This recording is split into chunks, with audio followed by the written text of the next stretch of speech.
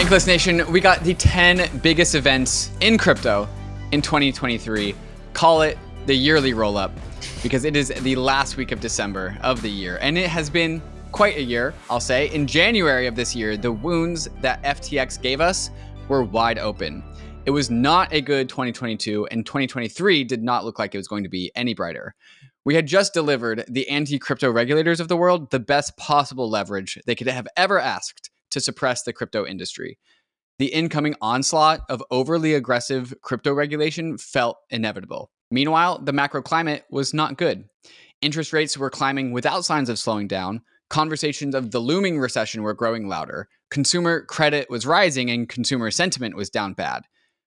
We all entered 2023 with PTSD, all waiting with anticipation for the next shoe to drop. And then, after all that, the drop never came.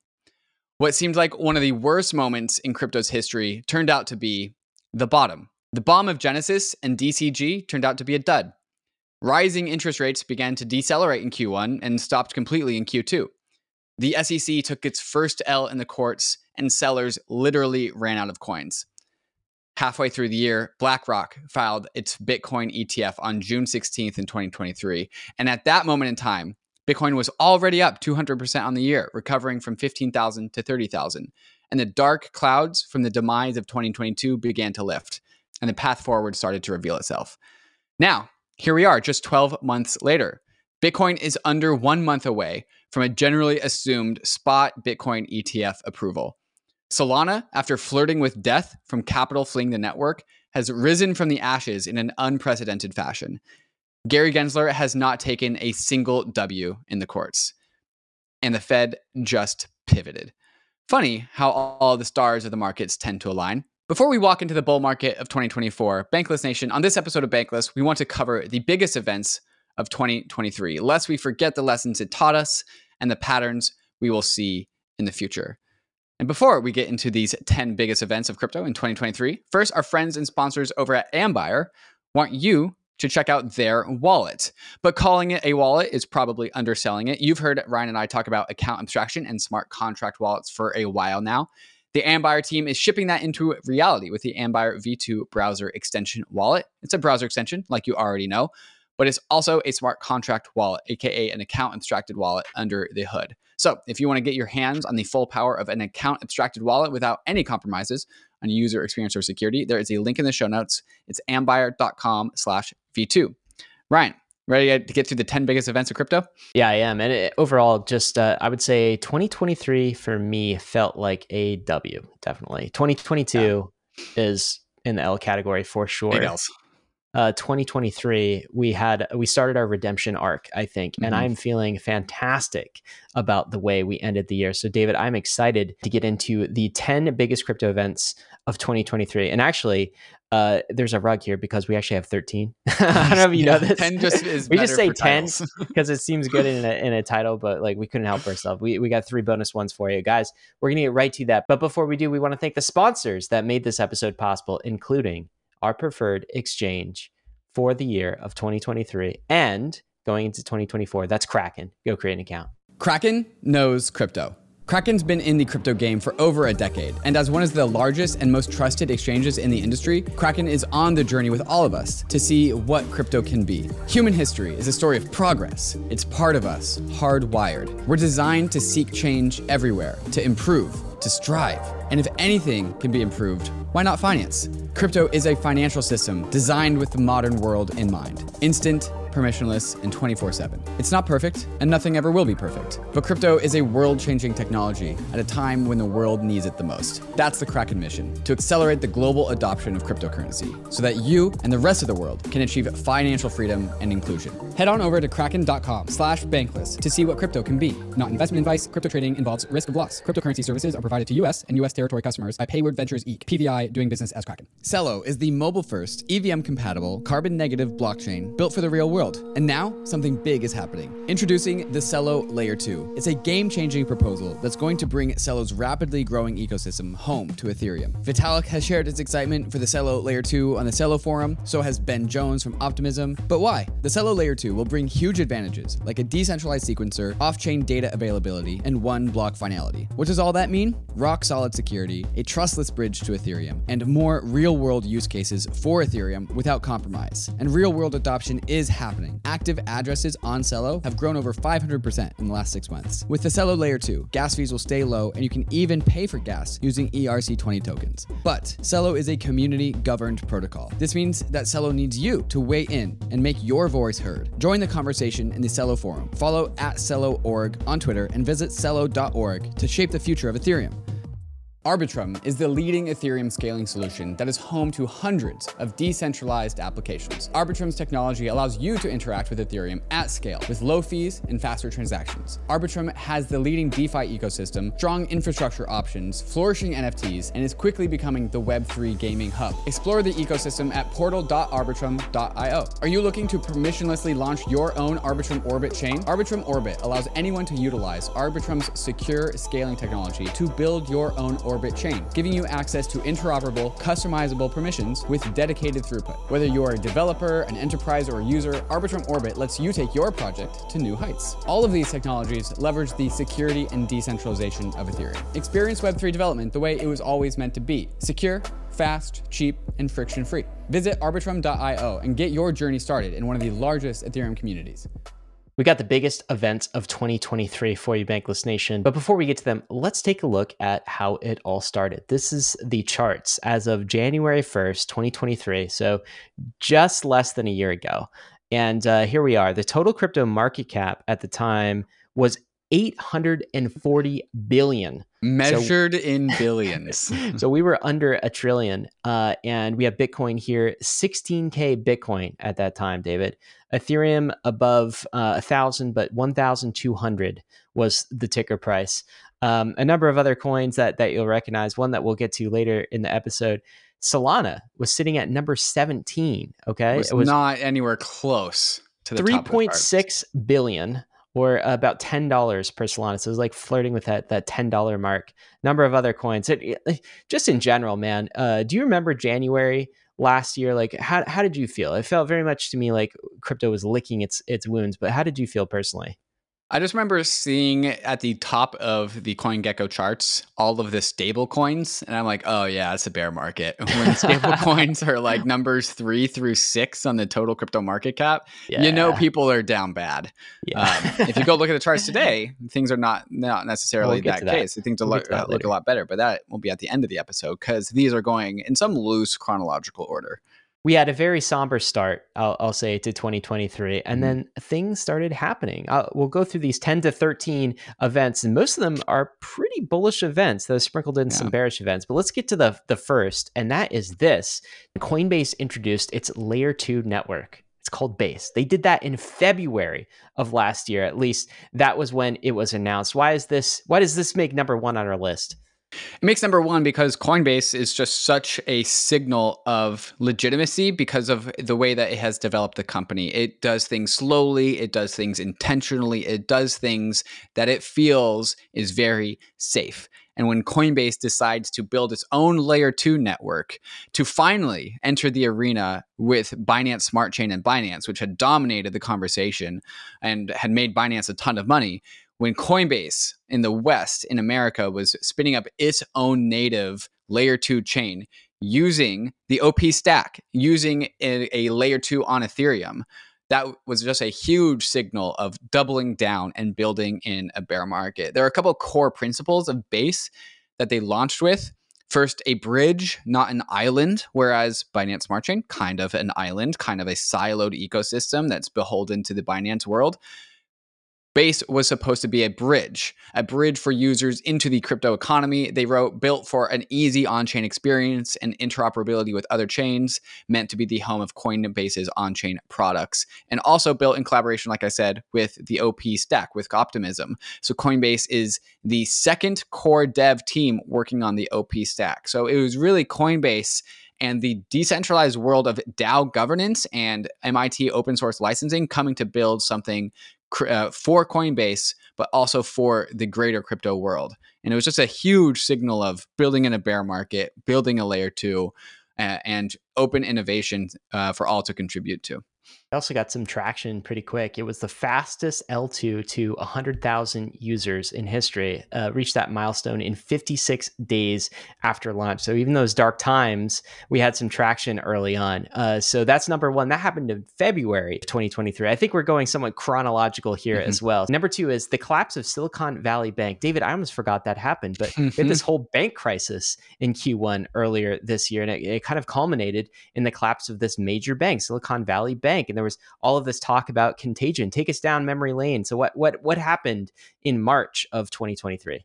March 10th. The joke, I think, is that crypto exported its yield contagion to the trad world, because we had just watched Terra collapse, then Three Arrows Capital collapse, and then things were kind of okay for a bit. And then we watched FTX collapse, all because of this like contagion yield. This yield is toxic yield. And then it worked its way into TradFi. And we all kind of got a lesson on how banks are constructed and like long-term maturity securities. The significant thing is that a lot of crypto startups were banked at Silicon Valley Bank and the few other banks that were also adjacent to Silicon Valley. Also, USDC depegged because it had $3.3 billion of reserves hosted at Silicon Valley Bank. And that bank went under, a few others went under. And one of the huge bits of collateral damage as a result of this is Signature Bank, which also went under, had Signet, which a lot of crypto market makers would use to transfer money around very, very quickly. And since Signature Bank went down, it was more or less, there was a conspiracy that the Fed allowed it to go so that they could capture the Signet infrastructure. And that is an L that we took as an industry. Is we lost Signet and we lost a big crypto banking partnership, and was one of the beginnings, I would say, of Choke Point 2.0. Yeah, so Choke Point 2.0 was really the Fed coming after banks that banked crypto companies. And there was also a legitimacy hit. You said that USDC depegged. Do you remember it depegged to 87 cents? Yeah, okay, a lot. So $1 USDC, and then you see it depegging to 87 cents. That was very concerning at the time for all stablecoin holders. I think a good outcome of this is Circle and the issuers of USDC got into some of the top 10, the too big to fail types of banks. So now it's no longer, assets are no longer backed by some of these smaller regional type players like Silicon Valley Bank. So maybe that was an upgrade.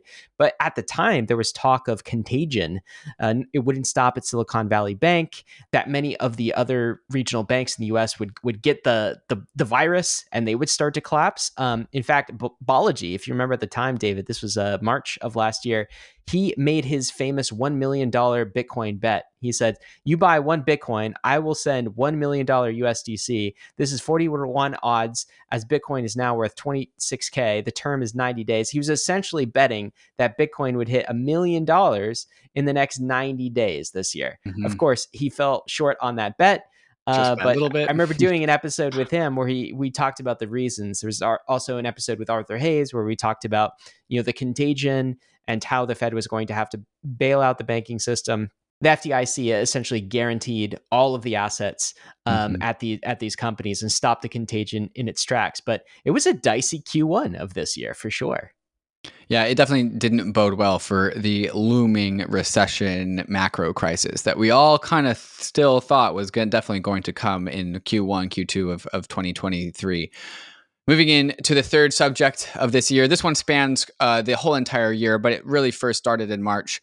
Before I really introduce the subject, I want to pull out this tweet from Nick Carter, where he says, if you want to pick a bottom, it's when all of Do Kwon, Bankman, Alex Mashinsky, and Su Zhu have reached their reckoning. Only then can we recover. And I heard Nick Carter gave this take on his podcast as well. He was saying, we cannot proceed as an industry. We cannot come out of this bear market until the scammers and fraudsters of 2022 were jailed.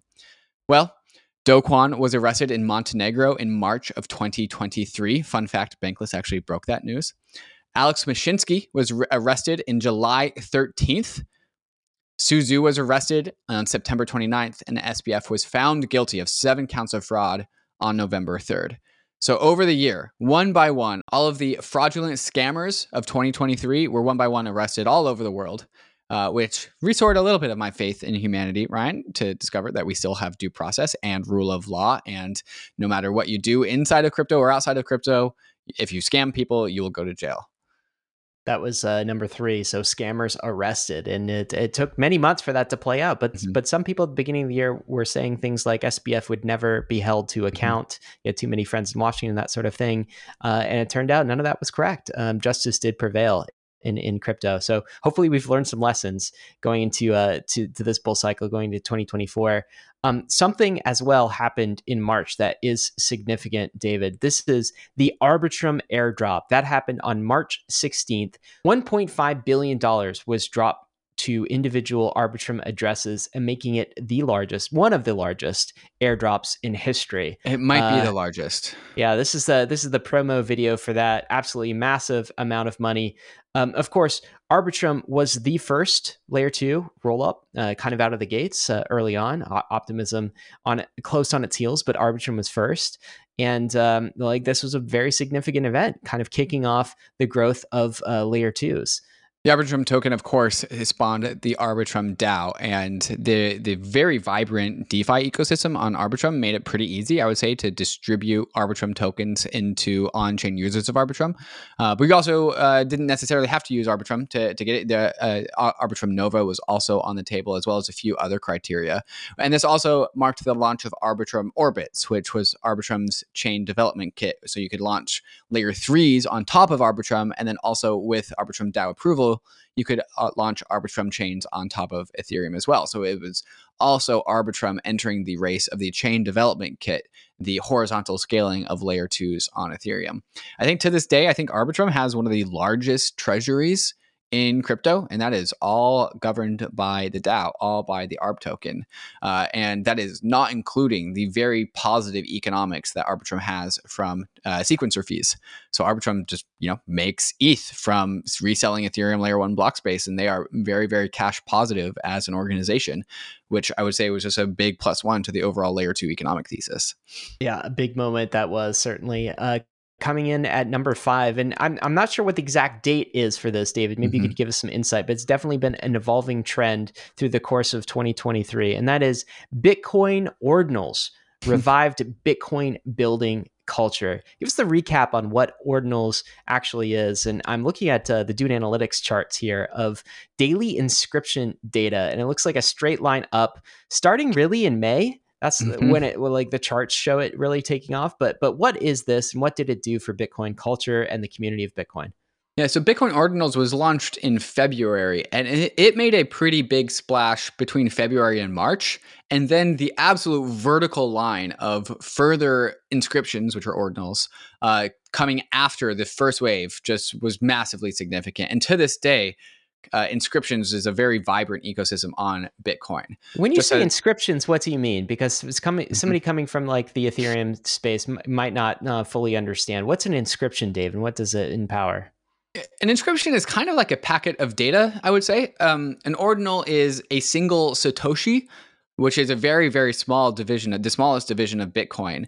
And it splits from the UTXO set. So you send one Satoshi, and all of a sudden you have a unique trail of one single Satoshi running around Bitcoin.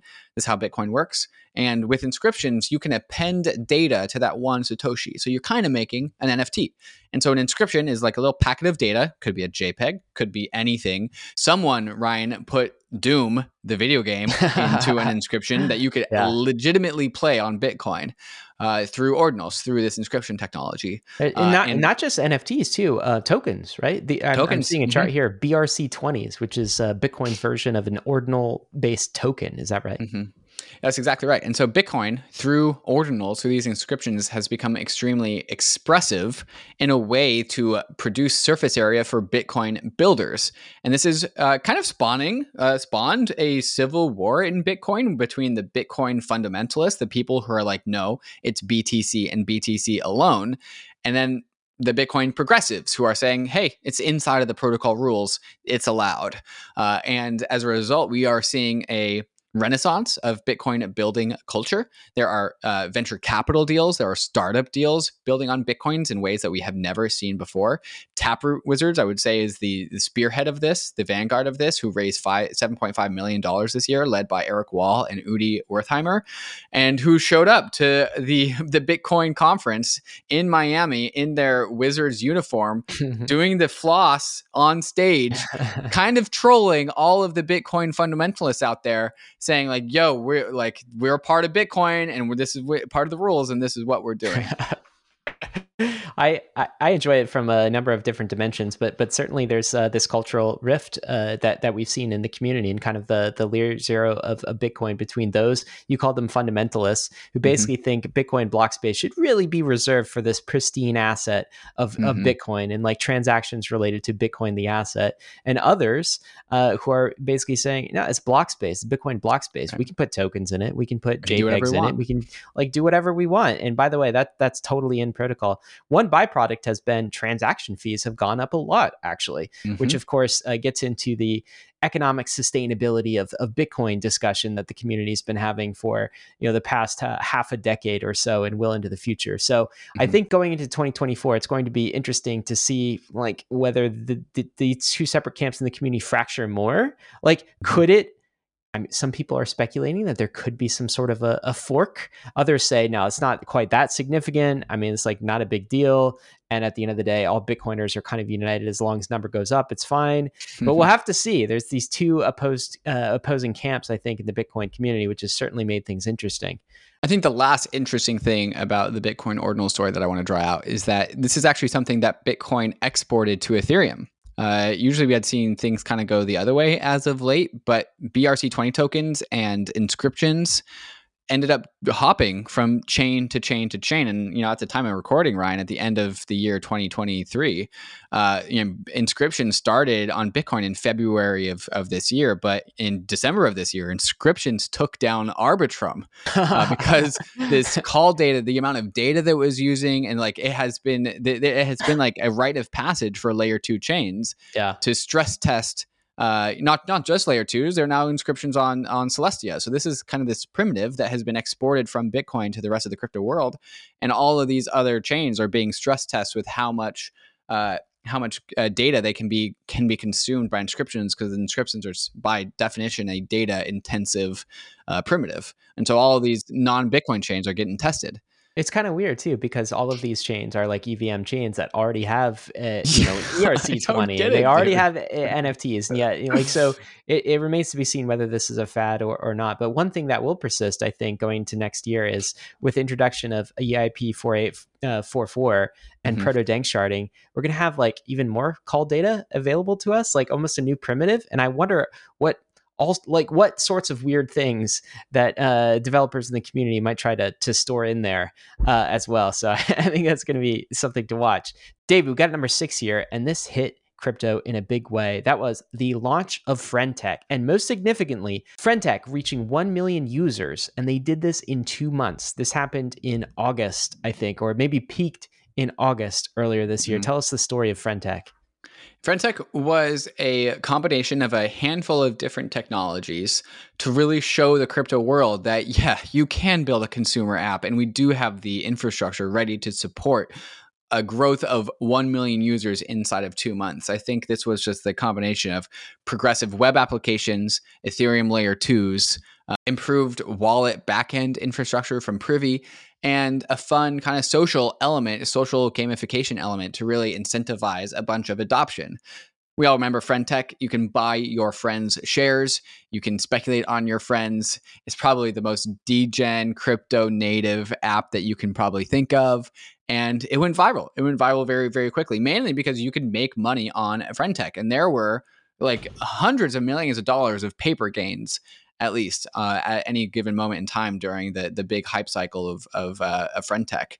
The user retention and user growth was just massively up only for I think 2 months in a row.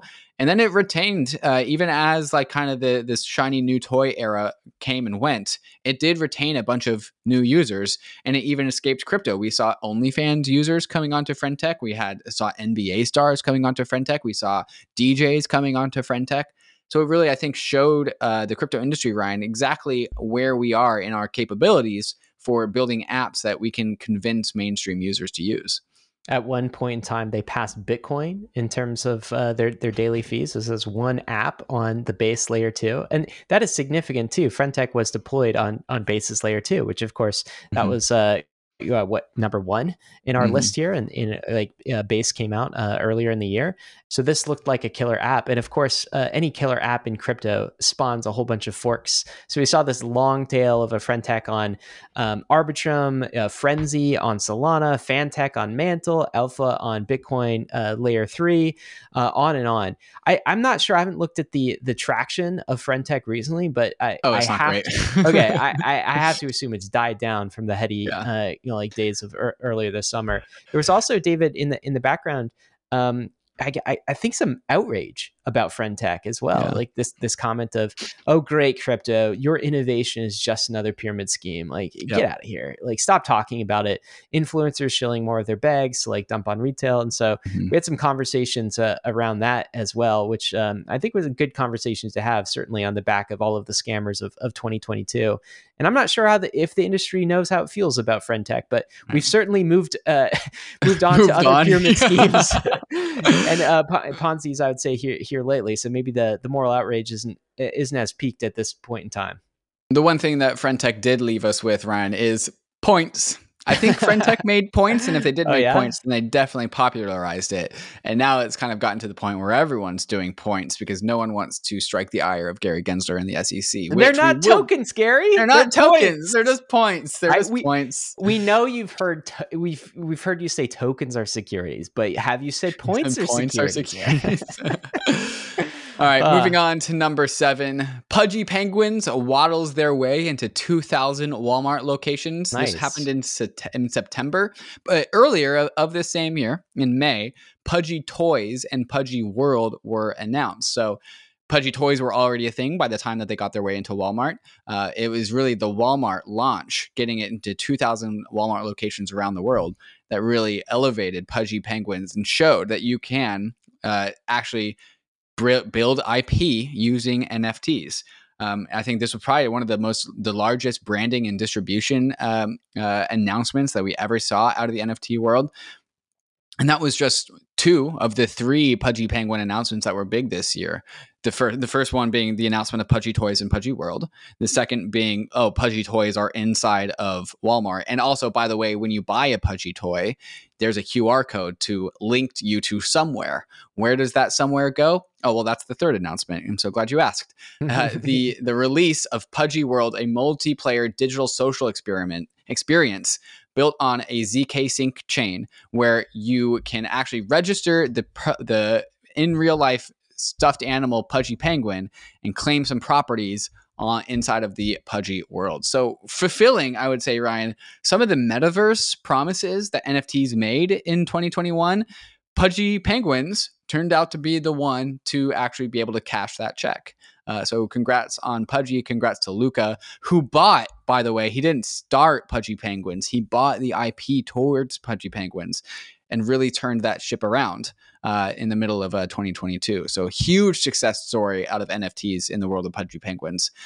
Yeah, big turnaround story here. And I think was a couple weeks ago on the roll-up, we looked at the price of Pudgy NFTs, and they have absolutely 12 ETH, all the way from the bottoms of like 1 ETH or something like this. Might have even been less than 1 ETH. So big turnaround story here. In addition to, of course, powered by ZK Sync. So this is part of the layer 2 story as well, and a pretty large app on ZK Sync. So fantastic turnaround, showing the world that PFPs are not dead. At least when they have a physical representation in the real world, then maybe they're worth a little bit more than the JPEG. David, we got a lot more to cover. I think we've got 8 all the way through 13. But before we do, we want to thank the sponsors that made this episode possible, including our friends over at MetaMask. They have the MetaMask portfolio. Go take a look at your MetaMask wallet, click the link, and you can access the portfolio now. With MetaMask Portfolio, swapping tokens on-chain has never been easier. Swap tokens at any time with the most competitive pricing around. The MetaMask Portfolio swap feature allows you to swap tokens directly by aggregating and comparing various decentralized exchanges to ensure you get competitive prices and low network fees. Choose the token you want to swap from and what you want to swap into, and tap into combined liquidity across providers all automatically. Within MetaMask Portfolio, you can easily swap tokens with low fees, fewer approvals, and slippage protection for all of your trades. Manage your Web3 everything at metamask.io/portfolio. Are you launching a token? Is it already live? How are you managing the legal and tax for providing token awards for your team? Toku simplifies everything about managing token grant compensation, and you can get started with them for free. You'll have access to top-notch legal and tax support to handle the distribution and management of tokens for your team. Toku caters to every step in the process, from user-friendly legal templates for granting tokens to tracking vesting periods and calculating withholding taxes. Toku understands every grant structure, token purchase agreements, restricted token awards, restricted token units, token options, and all the other ones. Toku is already simplifying this today for leading companies like Protocol Labs, DYDX Foundation, Mina Foundation, and many more. You can learn more about how Toku can help you streamline your token management and get started for free. Visit Toku at toku.com/bankless or click the link in the description below. Coming in hot with the biggest events of 2023. We're halfway through the year, Ryan. Starting in July, the SEC starts to collect a series of L's in the courts. The two biggest ones, the two biggest L's that it collected, SEC versus Ripple in July of 2023. Ripple Labs notches a landmark win in a case versus the SEC over the XRP cryptocurrency. This was mainly viewed as a canary in the coal mine by the crypto industry for all further SEC versus crypto cases. Because, Ripple, XRP, extremely centralized, extremely bold in its sales of XRP. And yet the SEC could not get the win in the courts, claiming that the XRP currency was a security, setting in some very large landmark precedents about what exactly is a security and is not a security, and really just took the wind out of Gary Gensler's sails going into the second half of this year. Basically, the ruling, if I remember it, David, is that the investment contract itself, the promise to give XRP tokens, like that part of it was a security. That's the investment contract itself. But the court ruled that the XRP token itself was not a security when it's outside of that investment contract wrapper. And this is something that crypto people and crypto lawyers have been arguing for a very long time. And it completely, if this precedent holds in other court cases, completely debunks the Gary Gensler standard SEC take that all tokens aside from Bitcoin are securities, right? So absolutely major win. Now I want to ask you a question. Where were you at the time of this win? Okay. I was busy on top of a mountain somewhere. You were on top of a mountain? Okay. That was July 2023 on top of a mountain. And then that wasn't the only L that we've got in number 8 here. What was the second L from the SEC this year? There was a court case back in August over which was about the Grayscale turning its trust into an ETF. And a quote from this article, the mandate puts into effect the court's ruling when it overturned the SEC's rejection of a Grayscale proposals to convert its trust into an ETF. Judge Naomi Rao called the SEC's decision arbitrary and capricious because the regulator failed to explain why it approved similar products. And so this was more or less calling out Gary Gensler and the SEC, saying yo, Bitcoin can have an ETF and you need to find a better reason as to why you're denying it. Otherwise, we're going to approve it. Yeah, and that turn of phrase from the judge, arbitrary and capricious, that totally describes how the crypto industry has felt with respect to the SEC's treatment of it. These completely arbitrary rules and just actually just negativity. It was just they dislike crypto for some reason. They can't exactly explain why. They just hate it. And that's what the judge was reflecting. I feel like this was part of the opening of the door for what we stand on the gateway of going to 2024, which is the Bitcoin ETF, right? Mm-hmm. If the courts hadn't slapped back the SEC and slapped back Gary Gensler in this way, if they hadn't done their job to push back in these cases, I don't know that we'd be on the precipice of getting ETFs approved, Bitcoin spot ETFs approved, which we are now. So these were two major rulings in 2023 and major losses for the SEC with respect to their position on crypto. Well, think about the two major precedents that this placed and gave us in the crypto world. It said just because a token is transferred on a blockchain doesn't make it a security, which is what Gary Gensler and the SEC was trying to say, which makes, Uniswap not inherently a securities exchange just because one of these tokens might be a security on Ethereum. And also just being a token on Ethereum doesn't make you a security. And also it sets in stone, it sets the precedent that Bitcoin deserves to have an ETF just like gold and just like all the other commodities out there. And so these were two very large doors that were open to the crypto world, which, Ryan, starting the year, we did not think might be open to us. And so it was two of the biggest clearing of the skies in terms of actually being regulatory approved, given regulatory green lights that we could have ever asked for this year. One of my favorite clips from the year was the number of times that Congress had Gary Gensler testify in front of them. And I believe it was Representative Richie Torres who asked Gary Gensler whether Ether was a security or not. And he couldn't answer the question, and then proceeded to ask him whether a Pokemon card, if tokenized, would be a security. And Gary Gensler kind of fumbled in that answer. It's one of my favorite clips of this year. But this did not stop the SEC from continuing to go on the offensive against crypto. And this is number 9. The SEC sued Coinbase, Binance, and Kraken. And Kraken, not once, but twice last year. So all of that happened. Give us the recap of these 3 major crypto exchanges who were sued by the SEC and some of those stories. Yeah, the SEC sued all 3 major crypto exchanges for failing to come in and register. And I think those words, come in and register, are burned into our brains by the end of this year. Kraken was also sued by the SEC for offering its ETH staking service. So deposit your ETH with Kraken, they'll stake it and pass along the yields. So the 3 major crypto exchanges were sued for being exchanges, and then Kraken was sued again for just providing a very basic, normal financial service to its users. Hester Peirce, of course, crypto mom, I believe wrote a dissent for every single one of these, which is why we enjoyed having her at permissionless this year. Especially the Kraken one, I think, was one of the most articulate speeches that I think I'd ever watched her give. So this is one story that persists into 2024, which is all of these exchanges are still fighting the SEC in the court system. Now, we've got a number of losses for Gensler and the SEC in 2023. We'll see if those continue into 2024, but the fight certainly continues. Meanwhile, David, coming in at number 10, this is something that isn't a specific date for last year, but just happened every 2 weeks or so. Yeah. We were talking about it. Michael Saylor, MicroStrategy, was dollar cost averaging into Bitcoin, purchased over $1.3 billion worth of Bitcoin in 2023. That's 47,000 Bitcoin. There was actually 8 different purchase events, so not as many as I remember, and locked in an average buy price of $30,142, which is lower than the price of Bitcoin now, which means he is up on those dollar cost average purchases. So Bitcoin continuing to demonstrate extreme bullishness in 2023, as he had the previous couple of years. I think by the time 2023 started, we were all used to Michael Saylor's average buy price being higher than the Bitcoin price, because Bitcoin price went down all of 2022. And then 2023 it started to be flat. And then towards the end of this year, for the first time ever, we're starting to see the average buy price of Bitcoin being lower than the current price of Bitcoin.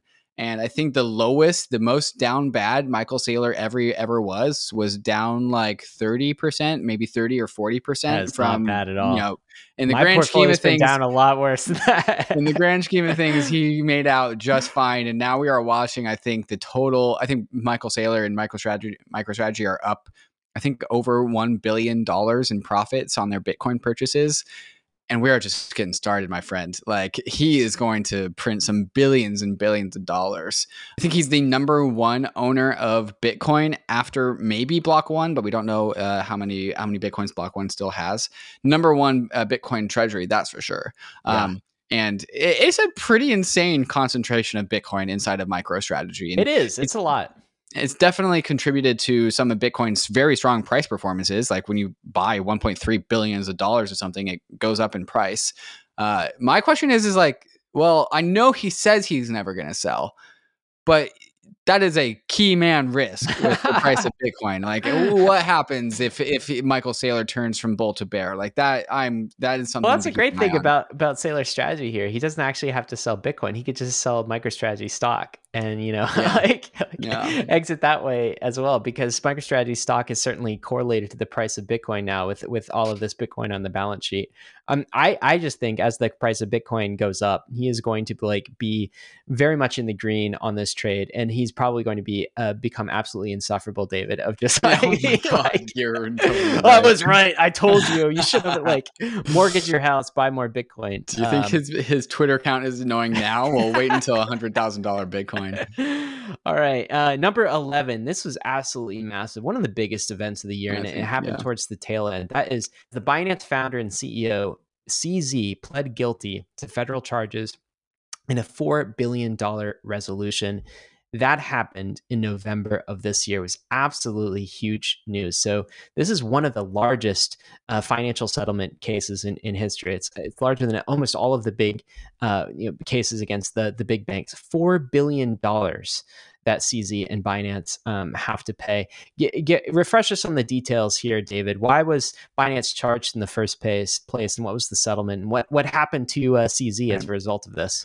This was a settlement with the Department of Justice, which is like the highest, most severe critical office in the land. And this investigation of Binance by the DOJ started, Ryan, back in 2018. So this had been a long time coming. The Department of Justice has been looking into Binance for, as long as we've been in crypto, and finally has come to a head with a settlement with a massive, massive price tag of $4.3 billion, which amazingly, Binance has enough cash on hand to pay that outright without selling any of our crypto assets. So he's not going to tank the market.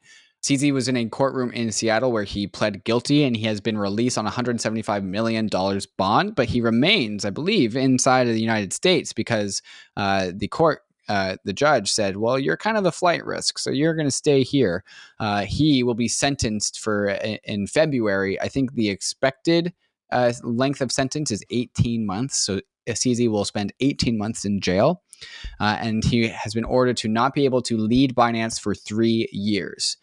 Meanwhile, Richard Tang has replaced CZ as CEO. So we have a new Binance CEO in charge, taking over the CEO seat for Binance, the largest crypto exchange, crypto empire, if you will, of the East. So massive, massive churn in Binance, but also one of the largest looming clouds of uncertainty and unclarity about the crypto space as it relates to the United States, now decently clear. I would call that a solved problem, if you will.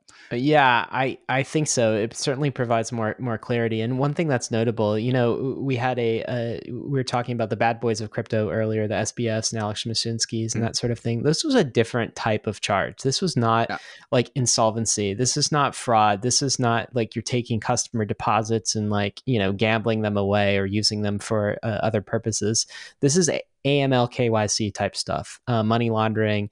Basically, you didn't do the identity checks, and therefore, you could have let Russian oligarchs and terrorists use the Binance platform, and that's a no-no. And that's why it was a DOJ type of charge.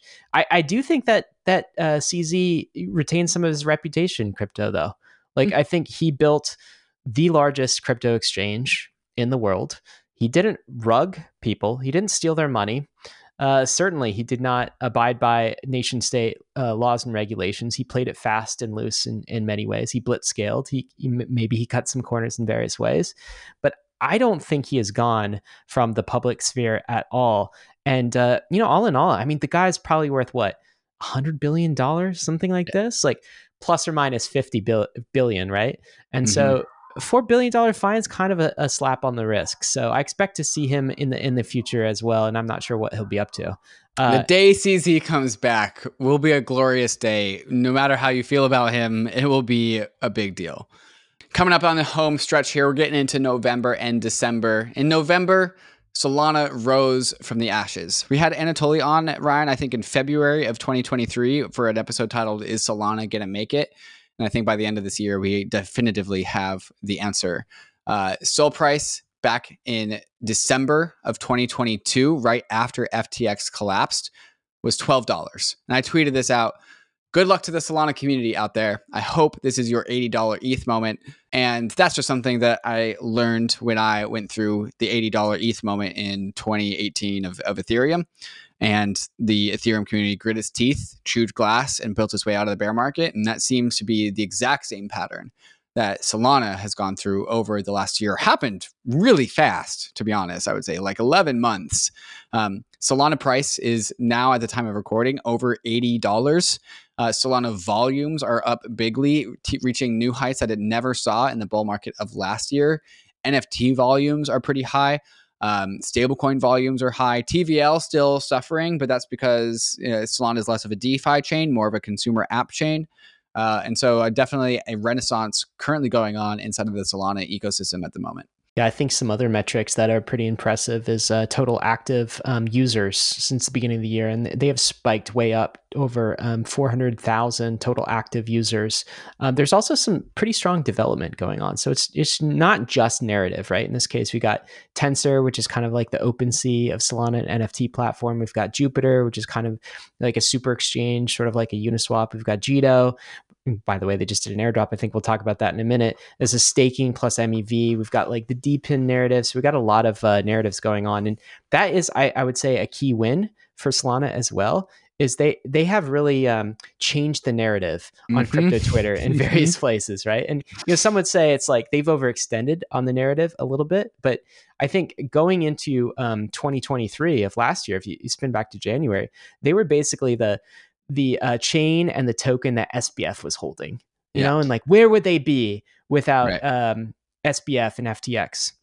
And the answer that a lot of people in the crypto industry gave is like nowhere.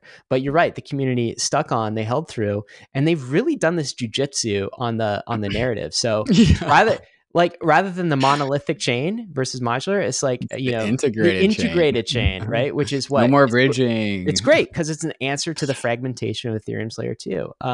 Low transaction fees on the layer 1. Like, we are the chain that's ready for the bull run, right? Ethereum's not ready for the bull run. It has really expensive transaction fees and it's difficult to bridge is the narrative that's going on. Minimum necessary decentralization. How much decentralization do you really need? That's the question I think this narrative is like posing back to Ethereum. Maybe Ethereum is kind of over-engineered. And so this is sort of the narrative landscape going into 2023. And I think they have excelled on that front in a way that probably is reminiscent of Ethereum in like 2020, 2021, right? With kind of like fighting back, pushing back. Yeah. We're like fighting Bitcoiners. They have done that effectively and really made some, I'll say propaganda, but I'll say narrative strides in 2023 that have been a sight to behold. Coming up in the rear, we got number 13, a bonus one. TIA, Celestia, restarts airdrop season and Jito follows suit. And this is October through December. So Celestia drops their TIA token as the network goes live and starts the era of modular chains. Pretty massive airdrop, $120 million to over 500,000 addresses, 580,000 addresses. And I think the cool thing about this, the unique thing about this airdrop, Ryan, is that it never went down in price, including when you are showing this chart to me today. In this moment, it is even higher than the last time I looked at it. It's zooming all the way out. It only goes up. TIA was dropped at $2 at roughly a $2 billion market cap, and it has now been arriving at $13, right? And doesn't go down. It only goes up. And when things only go up, people start to get bullish. And so all of a sudden, a $14 billion network just gets airdropped onto the scene. And not too long after that, Jito, a very beloved project inside of the Solana ecosystem, airdrops over 10,000 addresses, a collective $200 million of Jito tokens. And so actually, let's compare those things really quick. I said two numbers. It was 120 million or 200 million. The prices at the beginning of the TIA token were volatile. I kind of like the $200 million. So 200 million sent to 580,000 addresses for Celestia, Whereas Jito sent roughly the same $200 million to 10,000 addresses in Solana. And that's because Solana just didn't really have any users in the bear market. And so the very few users that were left all touched the very few apps that were being built. One of them was Jito. And so if you merely just held on to a bunch of Jito Sol tokens, the staked Jito, kind of like the staked ETH version for Solana, you received the minimum, which was a $10,000 airdrop at the time of the airdrop. And similarly, that Jito price has been up only ever since. And so we are releasing hundreds of millions of dollars, Ryan, to users. And that is just in Q4 of 2023. We have already gotten the tease for Starknet and for Layer 0 have both confirmed that, the token's coming pretty damn soon.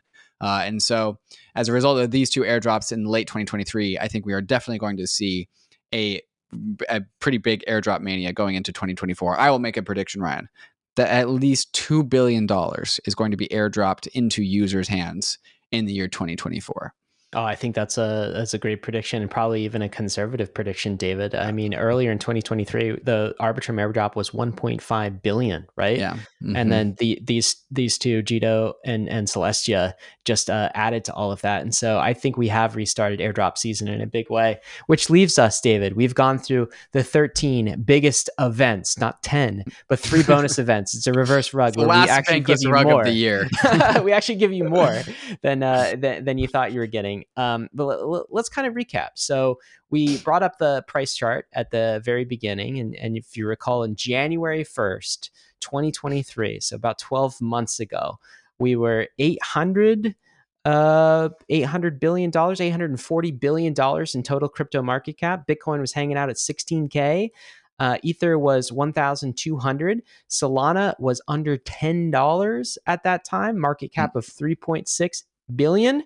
Let's flash forward to where are we now? This is the 20th of December when we are recording this. So tell us about the charts now. They have changed. Total crypto market cap is what? $1.6 trillion. So just about double. How about Bitcoin? How about Ether? How about some of these other tokens? Yeah, Bitcoin coming in at $42,000, where it started the year at $15,000, 150% increase year over year. Ether, $2,100 at the time of recording. A very meager 75% increase year over year. It's actually sad. It's actually pretty sad. Solana up from $3 billion to a $31 billion network, something like almost 700% year over year. So definitely Solana coming in as a last minute finisher, I'll say, since all of that activity started in November and December, coming up as a last minute winner, last minute finisher in the 2023 race of the crypto assets. But also not to be discounted, I say layer 2s had a fantastic year of adoption in terms of AUM. Layer 2s went from $4 billion to $16 billion in value deposited on Ethereum layer 2s. And also we are up to 8x, hitting new all-time highs in terms of Ethereum transactions per second. So 8x Ethereums built on the Ethereum layer 2s. And so that is some of the numbers. Any other numbers you want to bring up, Ryan? I think that's great. I mean, we're showing in the report cards. We said 2023 was a win, and that's where we see it in kind of the numbers. I think adoption is going up. I think we have a fantastic setup going into 2024. I do feel like some things are discounted. I know we've made no secret that we think layer 2s are probably discounted in terms of their narrative value in the market, and also Ether. Wow, it had not a great year considering it was a bull market. So we'll have to see if that changes in 2024. But I want to ask you, how are you feeling going into the next year? Like, what are you looking for? Are you feeling like hopeful? What's your take going into next year? I remember I've given this take a few times, and I'll just keep on hammering this home. But at the beginning of 2023, I think it was a couple weekly roll-ups. I said this is that 2023 is going to feel like a year of pain. It's going to feel like a year of flat. And then we're going to look back on the year and you're going to realize that it was up only. And I think I said that's in like January or February of this year. And if you look back, that's exactly what happened. Bitcoin, Ether, like pick your asset, they are all up only over the year, even though it felt like a year of turmoil and trouble. ultimately we were just coming out of recovery mode from being oversold going into 2022. And so now I think prices have reverted to some sort of mean, and they are about to enter froth. If we're not, we might be a little bit frothy already. Going into 2024, man, I remember going into the bull market of 2020, 2021, thinking like, oh my God, I want a bull market. Please give me the bull market. I'm so excited for the bull market. And then the bull market came. I'm like, what is this? I don't know what is happening. Yeah. Not like this. Yeah. Bull markets are hard. Yeah. There's a reason why veterans prefer bear markets. And we all like when our numbers go up, but when number goes up, mental health tends to go down. These things are inversely correlated with each other. Yet, nonetheless, I think there is a massive white space, green space, fertile land to build new stuff on. There are tons of things that I'm excited for going into 2024. Eigenlayer and restaking networks. I mean, it actually, this happened today, Ryan. Here's a bonus number 14. Eigenlayer hits $1 billion in total deposits in its restaking network before it even hits mainnet. It's just because, starting conservative, growing at the pie, slowly bootstrapping the Eigenlayer system. I think Eigenlayer is going to be a massive thing to watch in 2024. And just especially restaking in general. Restaking in general. Yeah. Liquid restaking tokens. Here's another prediction. Liquid restaking tokens is going to eat significantly out of the market share of liquid staking tokens. And that'll be definitely a narrative behind Ether, the monetary asset. And so I think even though Ether is oversold at this moment, or at least just underappreciated by the crypto markets, I think really we are primed for an evolution in Ether, the monetary unit, going into 2024. Gary Gensler is going to continue to take L's. Like, that's just going to happen. We all know this. We are going to continue to fight the DOJ and the Treasury because privacy is offensive to them. Yet we're still going to be investing in privacy. I'm not going to stop that. And so it's going to be a mixed year, but it'll probably be very bullish. Yeah, I agree with you there. I'm counting on a bullish year. I'm also very excited about the restaking types of activities. I'll add crypto gaming to the list here. I think that might be a way we onboard the masses. I'm looking at things like in the immutable ecosystem, how you can basically connect, get a crypto asset. You don't even know what chain you're on. You don't even it's not the clunky experience that you crypto natives are used to. It just feels like a gaming experience. I think that could really birth something exciting. And in the backdrop, of course, we still have some people predicting recession, right? We still have 2024 as an election year in the US and all of the uncertainty that comes with that. I mean, Colorado just nixed Donald Trump from their ballot, at least the Supreme Court. Like, there's a lot of uncertainty in the US politically as well. So that's always the backdrop that we face going to 2024. There's always something going on in macro and the rest of the world that could disrupt the bull market. But I think if things take the course, 2024 to me looks a lot like 2021 of the last cycle for all of the good and also all the bad. All of the bad. Hopefully with a few less scammers, but we'll have to see and keep our guard up. So I'm going to take a much needed break, I think, over the holidays, get off the charts, not podcast too often, spend some time with family. And I hope you, Bankless Nation, get an opportunity to do the same, because you've got to recharge. We got a big year ahead of us in 2024. And it's been a pleasure to be with you. David, how do you want to end it? How do I want to end it? Well, Bankless Nation, I actually want to see all of you, not now, but later, at Permissionless in October in Salt Lake City in 2024. That is in October. We're going west. That's where Salt Lake City is. For all you European listeners who don't know where that is literally the west. So if you do not have your ticket prices, they are extremely cheap now. They are $200 if you are just a normie. But if you're a Bankless citizen, is $140 because Bankless citizens get 30% off. So if you want to hang out at the one time that me and Ryan hang out in 2024, it'll be at Permissionless. There's a link in the show notes if you want that. And also, if you believe my prediction that at least $2 billion is going to be airdropped to users in 2024, sign up for the Airdrop Hunter, because we have a bunch of analysts. Do the work. Don't just sign we are up. doing the work for you. Work. So the work is easier for you. And if you need guidance as to how you get your share of that $2+ billion, sign up for the Airdrop Hunter as well. You need Bankless Premium. Like, if you don't want to listen to the ads, get Bankless Premium. Like, it's your tool to navigate a bull market. Just do it for one of these many reasons. Like, I asked David how he wants to end it. He ends on a shill. With a shill. But this is healthy medicine for you guys. I do think that these are tools you're going to want and save you tons of time. We'll end with this, though. Risks and disclaimers. Of course, crypto is risky. You definitely lose what you put in, but we are headed west. This is the frontier. It's not for everyone, but we're glad you're with us on the Bankless journey. Thanks a lot.